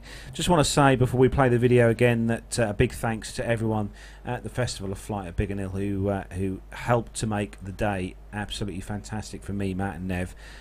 Ali, special mention to Ali, who sorted out all our interviews and done all the logistics for our day at the Biggin Hill Festival of Flight. She really did pull all the stops out for us, didn't she, Matt? She did, absolutely. It was a completely incredible day, wasn't it? Yeah. And the weather was awesome. It was acceptable. Yeah, it was very acceptable. Did Nev get burnt on that trip? I can't remember. He did. Well, you only have to put Nev outside for about 10 seconds, and he burns. So so I think he was fairly burnt. Yeah. So that video, we're going to play that out for you right now. Are we? Okay, here we go. So we've been very privileged indeed again today to be able to come over towards the background of the Heritage Hangar, which is behind us, and we're here to talk to Don Sigornay. How are you, Don? Very well, thanks. So Don, what do you do here at Biggin Hill? My normal day job is flying passengers in the 2-seat Spitfire, so I do that 5 days a week pretty much throughout the year. And then occasionally we have air displays like this. I fly one of the single-seaters or the Hurricane for air displays. So Don, I think it's safe to say, I think the listeners will agree, you have probably got one of the best jobs in aviation. Yeah, it's not bad. If you've got to go to work, there are worse ways of doing it. Most people tend to say that, but the problem is, like every job, it does become a little bit repetitive. But as I said, at the end of the day, if you've got to sit in the cockpit, there are worse ones to sit in. So any preference between the two aircraft, Don? When you mean that, do you mean the Hurricane and the Spitfire? The Hurricane and the Spitfire. Always the Spitfire. I think it's a nicer airplane to fly. The Hurricane's obviously got its own attractions. It's a slightly easier airplane to fly on the runway, certainly. You can see a lot more, but it's not as manoeuvrable, a little bit heavier on the controls. The Spitfire's the thoroughbred, really. How do you go from general flying to flying something like the Spitfire and the Hurricane? I mean, what path did you follow to get to this position? Okay, well, I started off with a flying scholarship in 1978, so I learned to fly then, got up my PPL, and then I joined the Royal Navy as a pilot. So I flew in the Royal Navy for 20 years, and one of the jobs I had as a second duty was flying and then running the Royal Navy Historic Flight. So I used to fly the Seafarer and the Firefly mainly, which is really a great grounding for this sort of thing. I mean, the Spitfire is just a baby Firefly, really, in many respects. Much lighter, a little bit more nimble. So the techniques of flying any big, heavy piston tail dragger is pretty much the same. So once you've done, flown on one, then they're all very much a case of just learning what the differences are, the systems of the aeroplane, and just its own individual handling quirks. But they're all pretty much the same. Pull the stick back, the Earth gets smaller. Push the stick forward, the Earth gets bigger. So how did things start for you, Don? Where, from the very beginning, was it the kind of the PPL, then making your way up to... Yeah, as I said, I basically applied for and got a flying scholarship through the CCF when I was at school. So I got my PPL and then decided very quickly that I didn't want to go to university and be an engineer. I actually wanted to fly for a living. So I applied for and joined the Royal Navy for the Fleet Air Arm and went through the training there, ended up on the Sea Harrier. So flew the Sea Harrier operationally as a day job and then instructed on that and the Hawk and the Hunter. And then, as I said, meantime as well, flying the historic flight aircraft. So displaying the Firefly and the Sea Fury mainly. It's safe to say you've had a great career. It's not bad, yeah. I then, after 20 years, went into the airlines, flew there for a number of years, and then into corporate aviation, flying business jets. And about 5.5 years ago, decided I wanted a life back and did something completely different, just carried on flying. And then just over 4 years ago, got a phone call, asked me if I wanted to come and fly for the Heritage Hangar. Wow. So I've been here full-time pretty much since then. So what commercial airliners did you fly for the airlines? I flew the Embraer 145 for a company called British Regional Airlines, which was a great company, but unfortunately got bought out by British Airways, and all the problems with a big airline like BA sort of came home to roost, and they asset stripped the company effectively and then sold it off to Flybe. So I left before that happened. So some of the characteristics of the flying you do, obviously you fly the Spitfire and the Hurricane. Yeah. Tell us a bit about each of the aircraft and the performance of both of those aircraft. Well, they're both obviously 80-year-old plus by design fighters. As I said, the Spitfire is more of a thoroughbred. It was certainly an aeroplane that got developed much more through its life. The Hurricane basically was the same aeroplane at the start of the war as the end of the war, pretty much. Whereas the Spitfire went through many, many marks, bigger engines, longer fuselage. But as I said, the Spitfire really is the real sports car, whereas it's probably a bit like comparing a Ferrari with an MGB. They're both sports cars, but one handles a lot differently. It's certainly much slicker. If you look at the wing shape, or particularly the wing thickness of the Spitfire, you'll notice it's a very thin wing compared with the Hurricane. So as an example, if you've got the two aeroplanes flying alongside at the same power setting, same speed, and lower the nose and do nothing else, the Spitfire will pull away very quickly because it picks up speed very quickly because it hasn't got as much drag. The aircraft you fly here, Donna, are they both original aircraft built back, towards the end of the Second World War? Are these new? No, these are aircraft that flew during the war. Yeah. They're original aeroplanes. Obviously, there's been an element of restoration and refurbishment, but they're pretty much as they were. And the restoration that goes on with the guys here at the Heritage Hangar, is that all done? Is that volunteers? Are these engineers? No, it's a commercial operation, so they're full-time engineers are on a full salary. And labour of love, of course, as well. But they're passionate about what they do and very good about it. So, Dom, plans for the future? What anything you've got sort of on the back burner, say, waiting to go on to? Flying wise, no, I'm quite happy here. We'll wait and see. Nobody's told me I'm sacked yet, so hopefully I've got a job next year. But you never know. Aviation is one of those fickle industries. You can never really say what ifs or whatevers. Just wait and see what comes along. But I'm quite happy to stay here and see my flying career out if that's how it pans out. But you never know, as I said, things change. So Don, before we wrap up, one of the last questions we always ask pilots that we interview for the show all across the world is, given the chance to fly any aircraft, either retired or flying, commercial, military, GA, you could jump right in now behind us here and go off for a flight, what would it be? An aeroplane that I haven't flown, it would either be the Lightning or the Mosquito. Excellent choices. I don't think we've had those on the show before, no? So good choices. Yeah, definitely one of those two, I think. Brilliant. Well, Don, thank you ever so much for your time. It's been great to speak to you, and I'm sure the listeners will appreciate to hear what you've been up to and the aircraft you're flying. Before we go, how can the listeners find out more about what you do? Go to our website, the Biggin Hill Heritage Hangar. If you Google that, Biggin Hill Heritage Hangar at Biggin Hill, all the information's on there about what we do, both flying in, flying with, flying alongside, looking around the hangar, sitting in the spit, all those sorts of things, just a hangar tour. All the information's there. Brilliant. Don, thanks for joining us, and thanks for being on the show, and have a great day. You're welcome. Thank you. Thank you. Bye. I'd forgotten how windy it was. It was really, Yeah, windy, but it was wasn't warm. Yeah, absolutely. But It was warm. warm. No, it was warm. Yeah, no, I'll give you that. What a job Don's got, though. Yeah, I mean, imagine what, waking up in the flying morning and saying, "Oh, what am I going to do today? I'll fly a Spitfire." And I'll fly a Spitfire. Oh, Yeah. perhaps I'll have a go of Or a you know, Hurricane. Yeah. Yeah. Basically anything with a Merlin engine in it, and, Yeah, and I'm going. Yeah, absolutely. Yeah, but big thanks to Don for that. That was Yeah. great to speak to him there. And yeah, that kind of wraps up our Biggin Hill interviews. What an incredible set of interviews we very got good. from that. Actually, Yeah, I think we should go back there next year. Mm. Yeah. Jonathan Warner is complimenting you, by the way, on your muff control. Great muff Thank control, you, by the Mr. way. Warner. That's very kind of you. Absolutely. Yes, yes. Despite the windy weather, you did very well.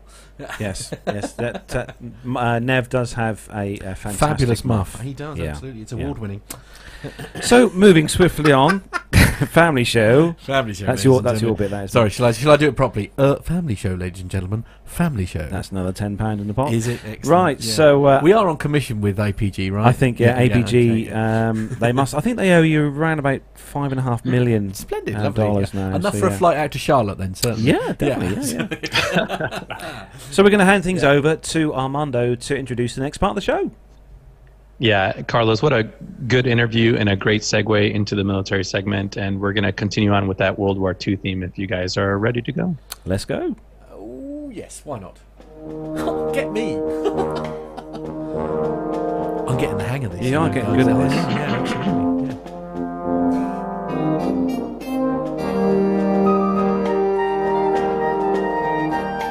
Are you going to tell me off for talking all over the jingles now? No, not at all. okay.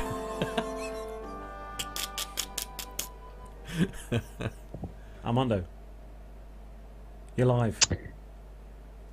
All right, guys. So, as we most likely know, we suffered the loss of a B-17 just a few days ago in Connecticut.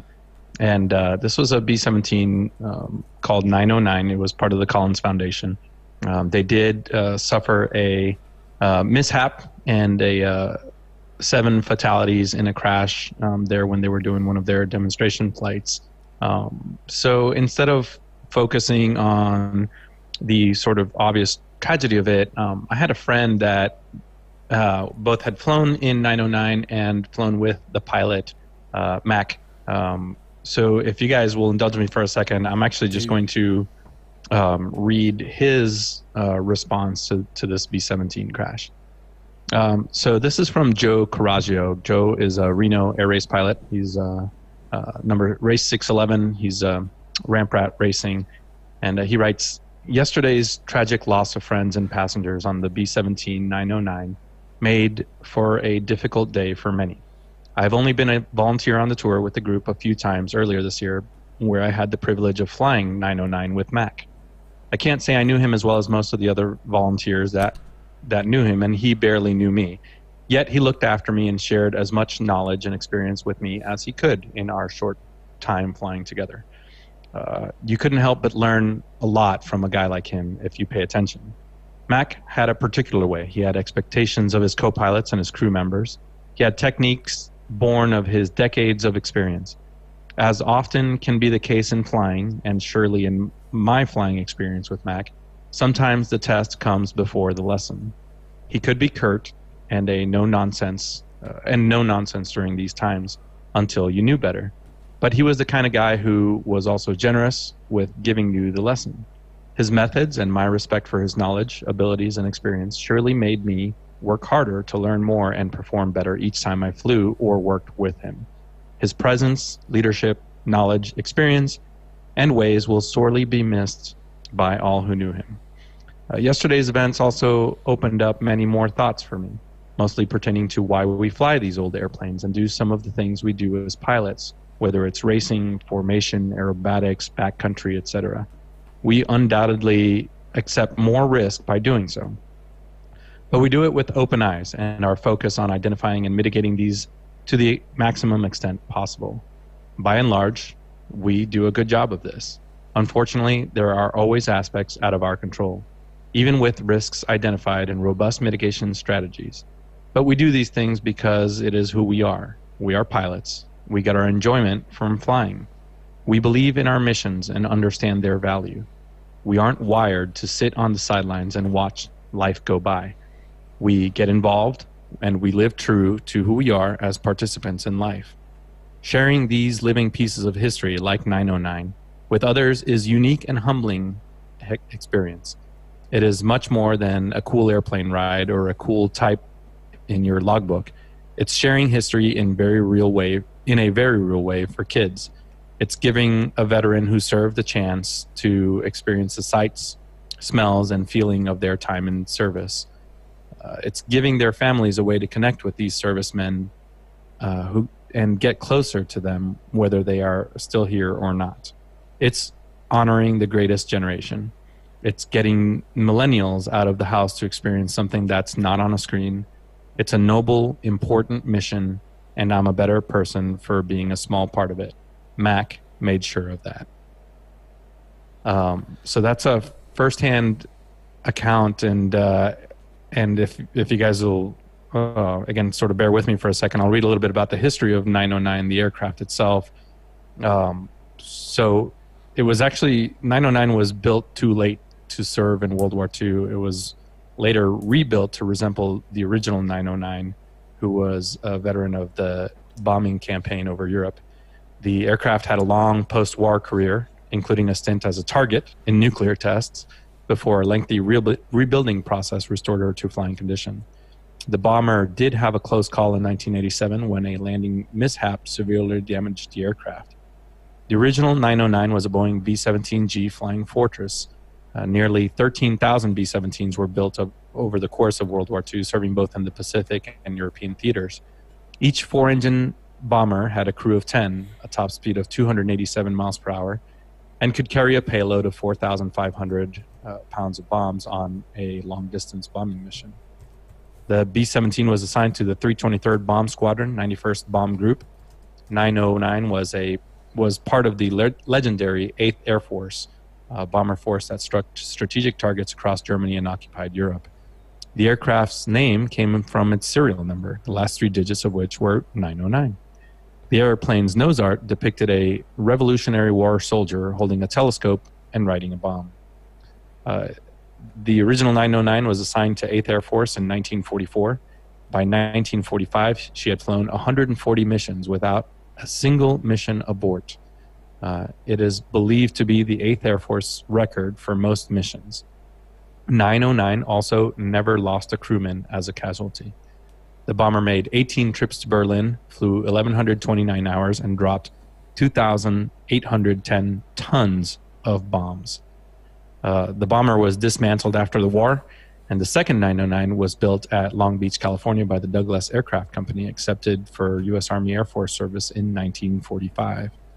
That aircraft never saw combat, but was converted to an SB-17G search and rescue aircraft in 1951 and served in Puerto Rico. The aircraft later served as part of the Military Air Transport Service, the precursor to the current-day Air Mobility Command in the U.S. Air Force. In 1952, it was retired from U.S. military service. The aircraft was renamed Miss Yucca, parked on a nuclear test range in Nevada, where she was subjected to 3 different nuclear explosions to test the effects of nuclear weapons on aircraft. After a 13-year cooling down period to allow radiation to subside, the bomber was sold as scrap to the Aircraft Specialties Company, which began a lengthy restoration. The bomber then served 20 years as a forest fire water bomber, dropping water and borate on forest fires. In 1986, the bomber was finally sold to the Collins Foundation, which restored the aircraft to wartime condition as 909. Following the crash, 909 suffered a crash shortly after that. It was restored for a third time, stopping at over 1,200 locations before the accident this week, where 7 people tragically lost their lives. So the investigation is going on, and we'll figure out here in the near future what must have happened inside that aircraft. And I've told a couple people already that these are some of the most experienced pilots in the world, incredibly methodical, meticulous. So whatever must have happened must have been, something obviously catastrophic, as my friend Joe said. So I take it the investigation will be taken by the NTSB, Armando. Yes. And I'm also guessing that this probably hasn't got flight recorders in.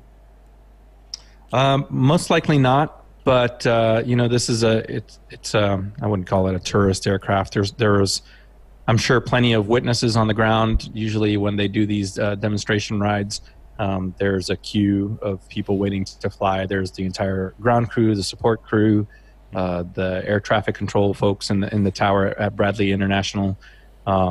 So I'm sure they'll be able to reconstruct. And by all accounts so far, I think Micah did a segment for local news agency because he's up there. Yeah. But by all accounts, it had an engine issue with the number 4. It flew around, came back for a landing, which I can only imagine that they practice, incessantly doing a 3-engine landing. But again, something after it got on the ground must have gone wrong and resulted in the mishap. So I'm sure we'll get firsthand accounts and witness statements and then there's the 7 survivors. So we'll figure out.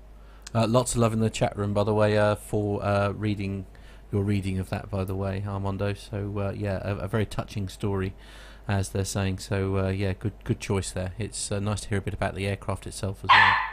Yeah, indeed. It's Lois Lane has just woken up, by the sound of it. Yeah. Lois has woken up. Indeed. So I think that's a perfect cue to move on to our next story, Carlos. Next story is on the popularmechanics.com website, and the Air Force says here wants to turn the C-5 Galaxy into a flying hospital. It's definitely got the room for that, that's for sure. So the US Air Force is taking a hard look at using the C-5 Super Galaxy airlifter in the aeromedical evacuation role.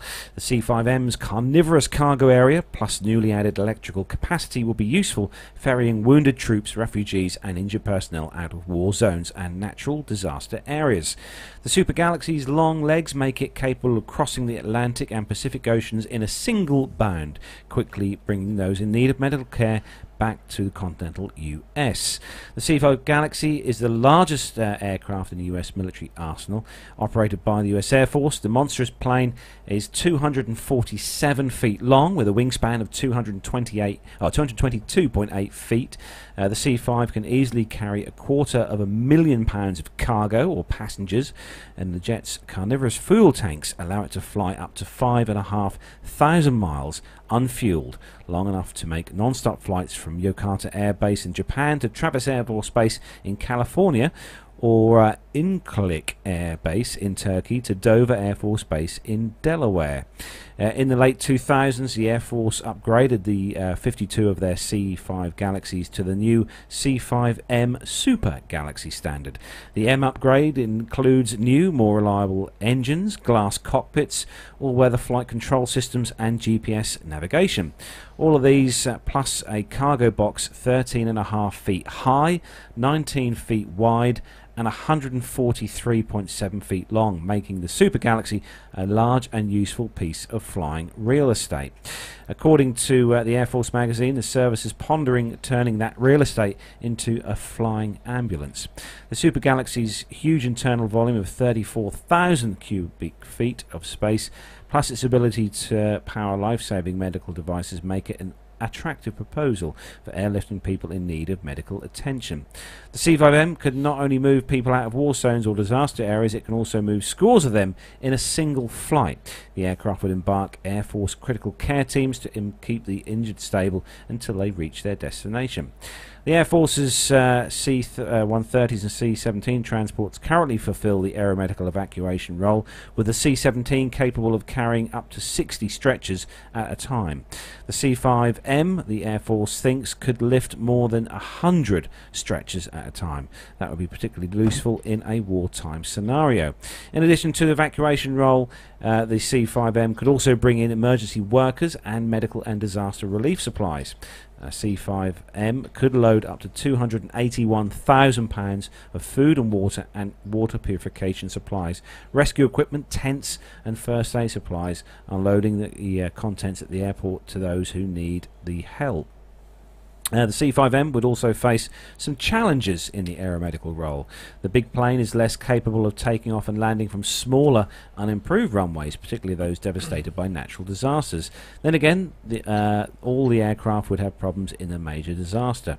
The Air Force maintains several rapid response civil engineer units known as Red Horse teams to swoop in during emergencies and work to quickly open airports and air bases. The C5M is currently being evaluated for the medical evacuation role, with concept currently being tested during the Mobility Guardian exercises.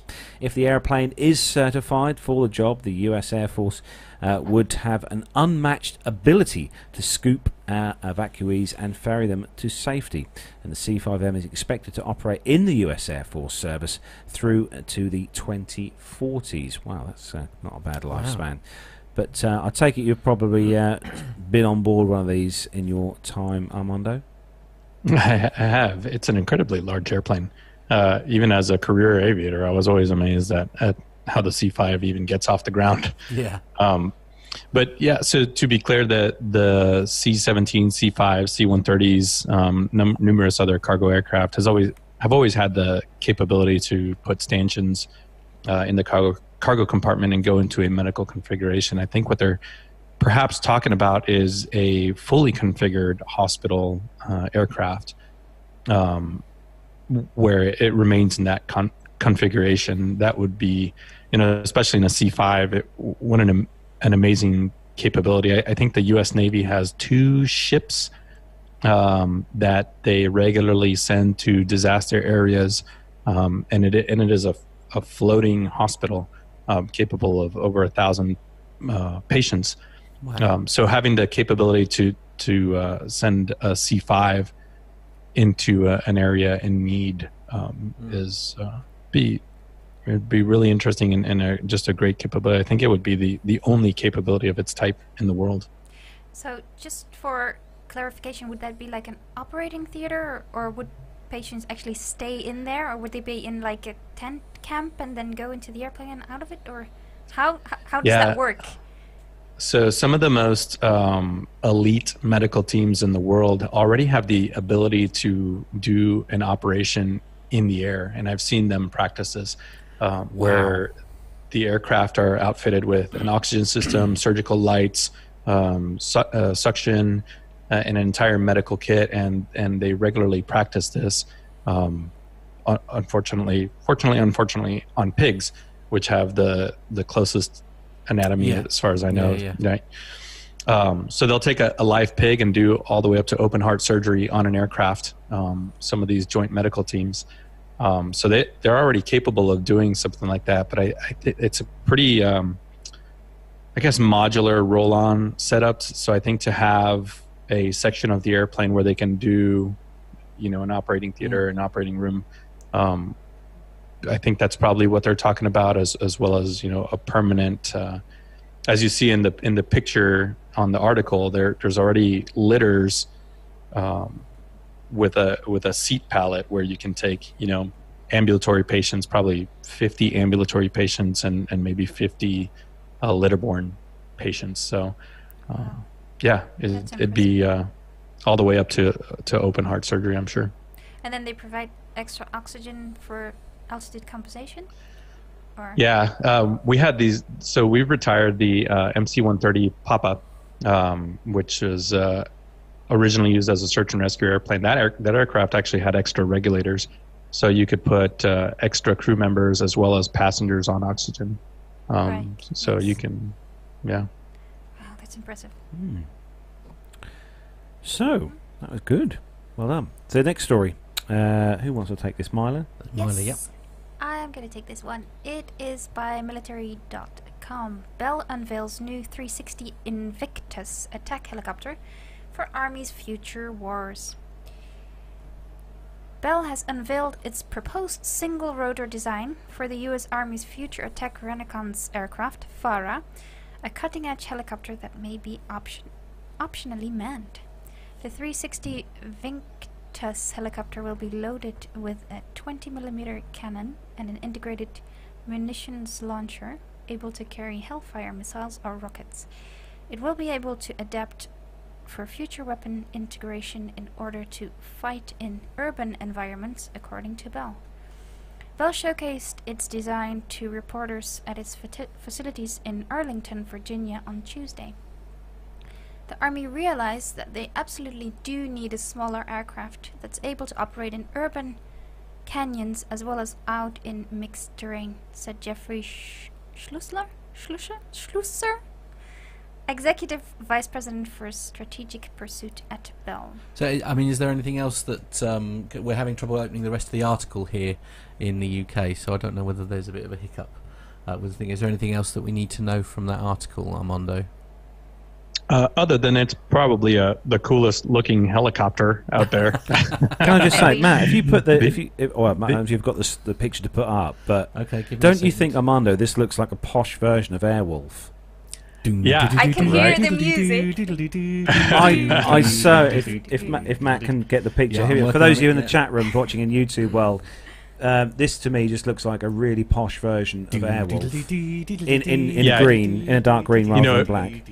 It probably is a 45-year-old aeronautical engineer that designed this to be like, I have the perfect idea for this helicopter. yeah. Absolutely. Brilliant. Well, the rest of the article is unsurprisingly vague. So it said Schlusser said the 360 Invictus has, quote, high cruise speeds, long-range capabilities, and advanced maneuverability, all intended to help it dominate the future battle space. Oh, I think we should do the news with background music like that from now on. They're talking about 200-mile-per-hour aircraft, modular system, and the best part of it is it fits into a 40-foot container, shipping container, so you can pack a couple of them into a C-17 or a C-5. Actually, Captain Nick in the chat room. Hello to you, Captain Nick. Nice to see you in the chat room. He says, "Does it have whisper mode?" Oh yeah, do you remember whisper mode? I used to love it. I bet you it probably will have. That's a chocolate. Probably will have have whisper mode. And armoured rotor blades. Oh, nice. Yeah, absolutely. Yeah. Is that when they fire at it and you get all the sparks and the That's it. Yeah. It's still one of my favourite shows from the 80s. That really is. Is it? Yeah, definitely, yeah. I'm sure it can also hover over the target vehicle and then squirt out oil from two things like a James Bond vehicle. Yeah. And that was Kit. Yeah. Oh. See, I'm a Knight Rider fan. That was my baby. I loved. Actually, loved on the subject of helicopters, and this will probably be way too old for even Armando to remember. Do you remember Blue Thunder? No. See, look, no everyone's idea. blank face. Look, someone in the chat room will probably remember the show Blue Thunder. Right, okay. Anyway, I'm going to take the next Just story. Google it, Armando. Google it. While everybody's having that... in process. Yeah, okay. Processing. Anyway, corporatejetinvestor.com is the next website. And the headline is Philippine Air Force orders Gulfstream G280. So Philippine Air Force has placed an order with Gulfstream for a G280, which the manufacturer says it will be used in a command and control role. It is believed that the G280 will operate for the 250th Presidential Airlift Wing based in Pasay City in Greater Manila. The aircraft will likely be outfitted with extensive communications equipment, although it's currently unclear if it will be outfitted for use in a full surveillance and intelligence role. The G280's unmatched performance, combined with the backup of our world-renowned customer support, make it an agile and reliable platform for the Philippine Air Force, says Mark Burns, who's the president of Gulfstream. With more than 70 speed records and the ability to operate at steep approach airports, the G280 can perform a variety of challenging missions. According to a December 2018 article on Filipino news website Inquirer.net, former Air Force Chief Lieutenant General Galileo Gerard Kitchener said in his outgoing speech that the Air Force would take delivery of 2 control and command aircraft in 2019. The government has been using aircraft from Philippine Airlines for overseas travel, although it does operate an aging Fokker F-27 turboprop as well as a turboprop. That was Turboprop. We'll go with a prop instead, shall we? As well as an equally aging Fokker F-28 jet aircraft. You're really trying to trip me up this week, aren't you, Armando? So Turbotrot. That's how we measure horsepower. that is indeed Turbotrot. absolutely. Well, it is National Animal Day in the Netherlands. So there we are. So both Fokker aircraft were previously operated by Philippine Airlines. I promise you, I'm not swearing. It is believed that the other control and command aircraft will be is it CASA C295M turboprop, a US Department of Defense DoD contract notice dated the 17th of September states that Gulfstream had won an order from the Philippine Air Force for the supply of one aircraft parts and a 2-year logistic support. The DoD notice stated that the total contract value is $31,899,999. I don't know why they don't just sort of round it up to $31.9 million, but that would be too boring, I suppose. Anyway, the current list price for the G280 is $24,500,000. Is that all? Yeah, I know, absolutely. We'll order two. Gulfstream says that the aircraft is scheduled for delivery in 2020 following configuration for command and control missions. The DoD notice states that the contract is due to be completed by the end of 2022. The contract includes 2 years of logistical support, inferring that the G280 will be delivered before the end of May 2020. Yeah, I think it's a little known fact that Gulfstreams operate in so many air forces. It's an incredibly capable airframe, all of the Gulfstream platforms. So I know the U.S. has looked at Gulfstream 5s and Gulfstream 6s to replace some of the aging C-130 multi-role aircraft.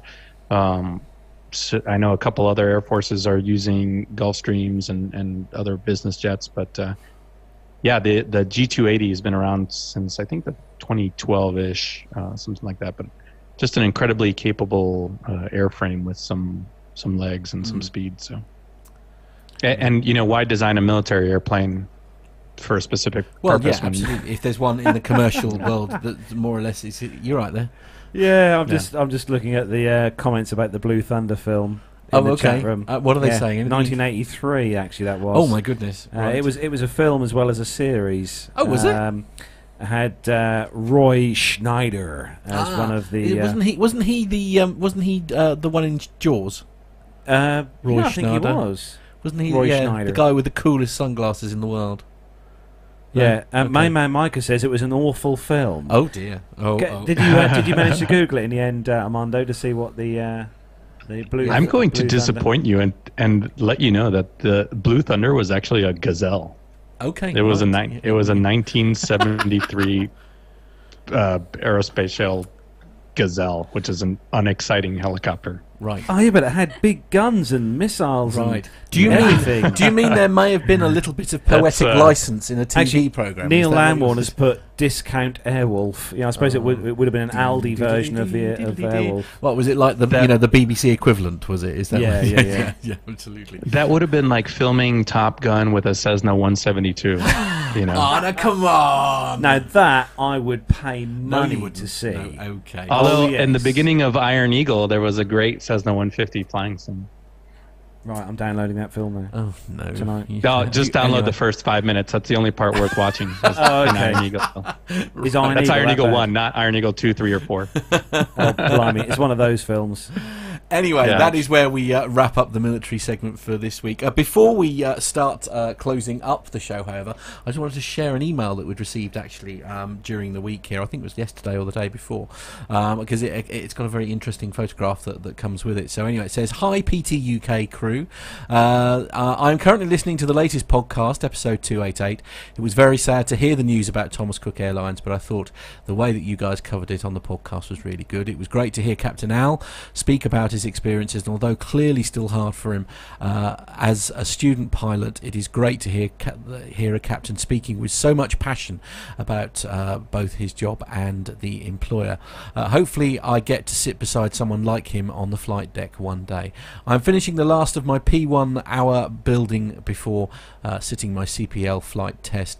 I was flying in the southwest of Ireland, and I diverted into Shannon, EINN, parked at the airfield in EINN. Echo India November. Echo India November. There were 8 Thomas Cook A321s and 1 A330. I'll just pop that picture up while I'm doing that. And a representative from the airfield operations told us that they were owned by an Irish leasing company and were flown to Shannon for storage before respraying in another airline livery. I just thought it was interesting how quickly things move on in the aviation industry. I attached a few photos. Apologies for the quality. They were absolutely massive compared to my little Cessna 172. Anyway, really enjoy the show. It gets better every week. Kind regards, Owen Dowling. So thank you very much. Thank for you, that. Owen. Yeah, thank you Thank for you, that, Owen. Owen Dowling. Yay. Yeah, but what a lovely. Can you see the picture there? I mean, it's sort of it's quite brutal, actually, isn't it? Yeah. It's sad to see that. Yeah, and I to be think fair. we had quite a few photos that were sent to us, obviously, as the story was unfolding, and it was quite sad to see these aircraft being parked at remote stands. It was sort of, as they were arriving, it was quite brutal. But again, as everybody I'm sure appreciates, I mean, it was very hard for Captain Al, and I want to personally thank him for doing such a good job of sort of handling what was a very difficult subject, as I say, because we were keen to sort of try and make it more about the people, because obviously the mainstream media had done to death what was actually going on. So yeah, again, I'm sure from all of us here, thanks again to Captain Al for his very kind words. Yeah, and if you haven't and his listened help. to that yet, it was episode 288. So Yeah. that's last week's show. Yeah. If you wanted to go back and listen to Captain Al, have a really good Absolutely. chat about that. So what we're going to do now, ladies and gentlemen, is something we've never done before, in the fact that Carlos is going to wrap up the show really efficiently. Okay. It's not going to take him 15 minutes to say goodbye. So, for goodness sake. Yeah. this is where we're going to wrap up the show Yeah. then. Yeah. So that's, What are you up to this week? Anything exciting? Oh, this week. What am I doing this week? I am warehouse based Monday and Tuesday, Right. and hopefully might be out and about in the lorry at some point during So the I week. might see you on my travels. I should give you Yes, a wave. going like Absolutely. that, yeah. Marlo, where are you flying to? I know you mentioned Anyone it at the top Yeah, of the show. I'm going tropics? back to Amsterdam tomorrow evening, and Yep. then Sunday morning, first flight out to Oslo. Oh, So I can work this week to fly into Budum back. Ah, So I'm lovely. really looking forward to that. It's very nice, cool. Love Armando, it. what's on the itinerary for you? If anybody happens to be in Charlotte, North Carolina, tomorrow is the Laney's Airport fly-in. That's November 92 is the airport identifier. Little grass strip, that's where I fly skydivers out of. And if you're in the area, come on by. I doubt anybody will be there by the time You this never know. airs on Sunday. Yes, it'll be gone. But anyway, yeah, absolutely. There might be someone in the chat room. Yeah, there might be someone. Yeah. Absolutely. No, other than that, pretty easy week. No flying planned at all. Just paddling on the lake and finishing up in the house. Very nice. Indeed. So there's lots of ways to get in touch with the show if you How want to. can The we? best. Well, there's a new way. Let's start with the WhatsApp. way. Let's start with the WhatsApp. So a new way to 144. get in touch with the show. So it's +44 757, which we all know is my favourite aircraft. So it's +44 757 249. No. I'm doing it wrong. That's not good. Somebody else do it. I'm ready. +44 7572 249 166. That's +44 7572 249 166. We need one of those posh. Oh, all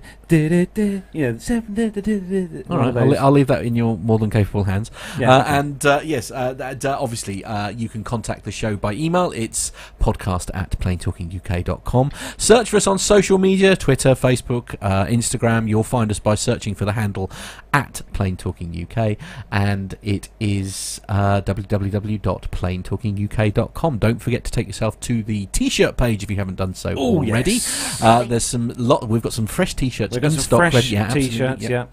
So if anybody hasn't got a T-shirt and would like one, go to the website where you can purchase one there. I need to talk to you about mugs, actually, because I think there's two people we need to send some mugs to, I think. By the Oh, way. is it? Okay. Yeah. So that is where we are going to bring episode number 289 to a close of the Plain Talking UK podcast. Thanks to everyone who has joined us in the YouTube chat room this evening.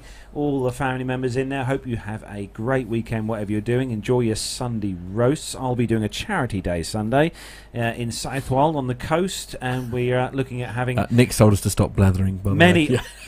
Actually, Nick would Hang love. on, I can say Nick would love- an APG member has just told us to stop Yeah. blathering. Nick would appreciate what's going on Sunday, because we are having a charity dog walk day for dash hounds or sausage dogs, whatever you want to call them, on Sunday. We're hoping to get more than we had in March, because we had just under 500, so we're hoping to better that on Sunday. But yeah, that's on Southwold in the coast, so we're hoping to raise lots of money Awesome. for a great charity. And also, don't forget to cuddle your pets and dogs yes, 'cause and it's cats National and Animal whatever. How about your Day. bears? Because Yes, yes, and your bears, definitely. yes. Because Charles, the it's PTUK bear. Animal Day yes. today, so they deserve a little love too. Absolutely. So take care, everyone. Don't forget to join us next week. Nev will hopefully be back on the show, and we should hopefully be live on Friday again. So from all us here in the PTUK studios and Armando in his studio, have a great weekend. Hey, oh, there's Lois Lane. Look, there we And go. He's cuddling his dog on order. There we go. Yeah. Take care, everybody. See you next week. Bye bye.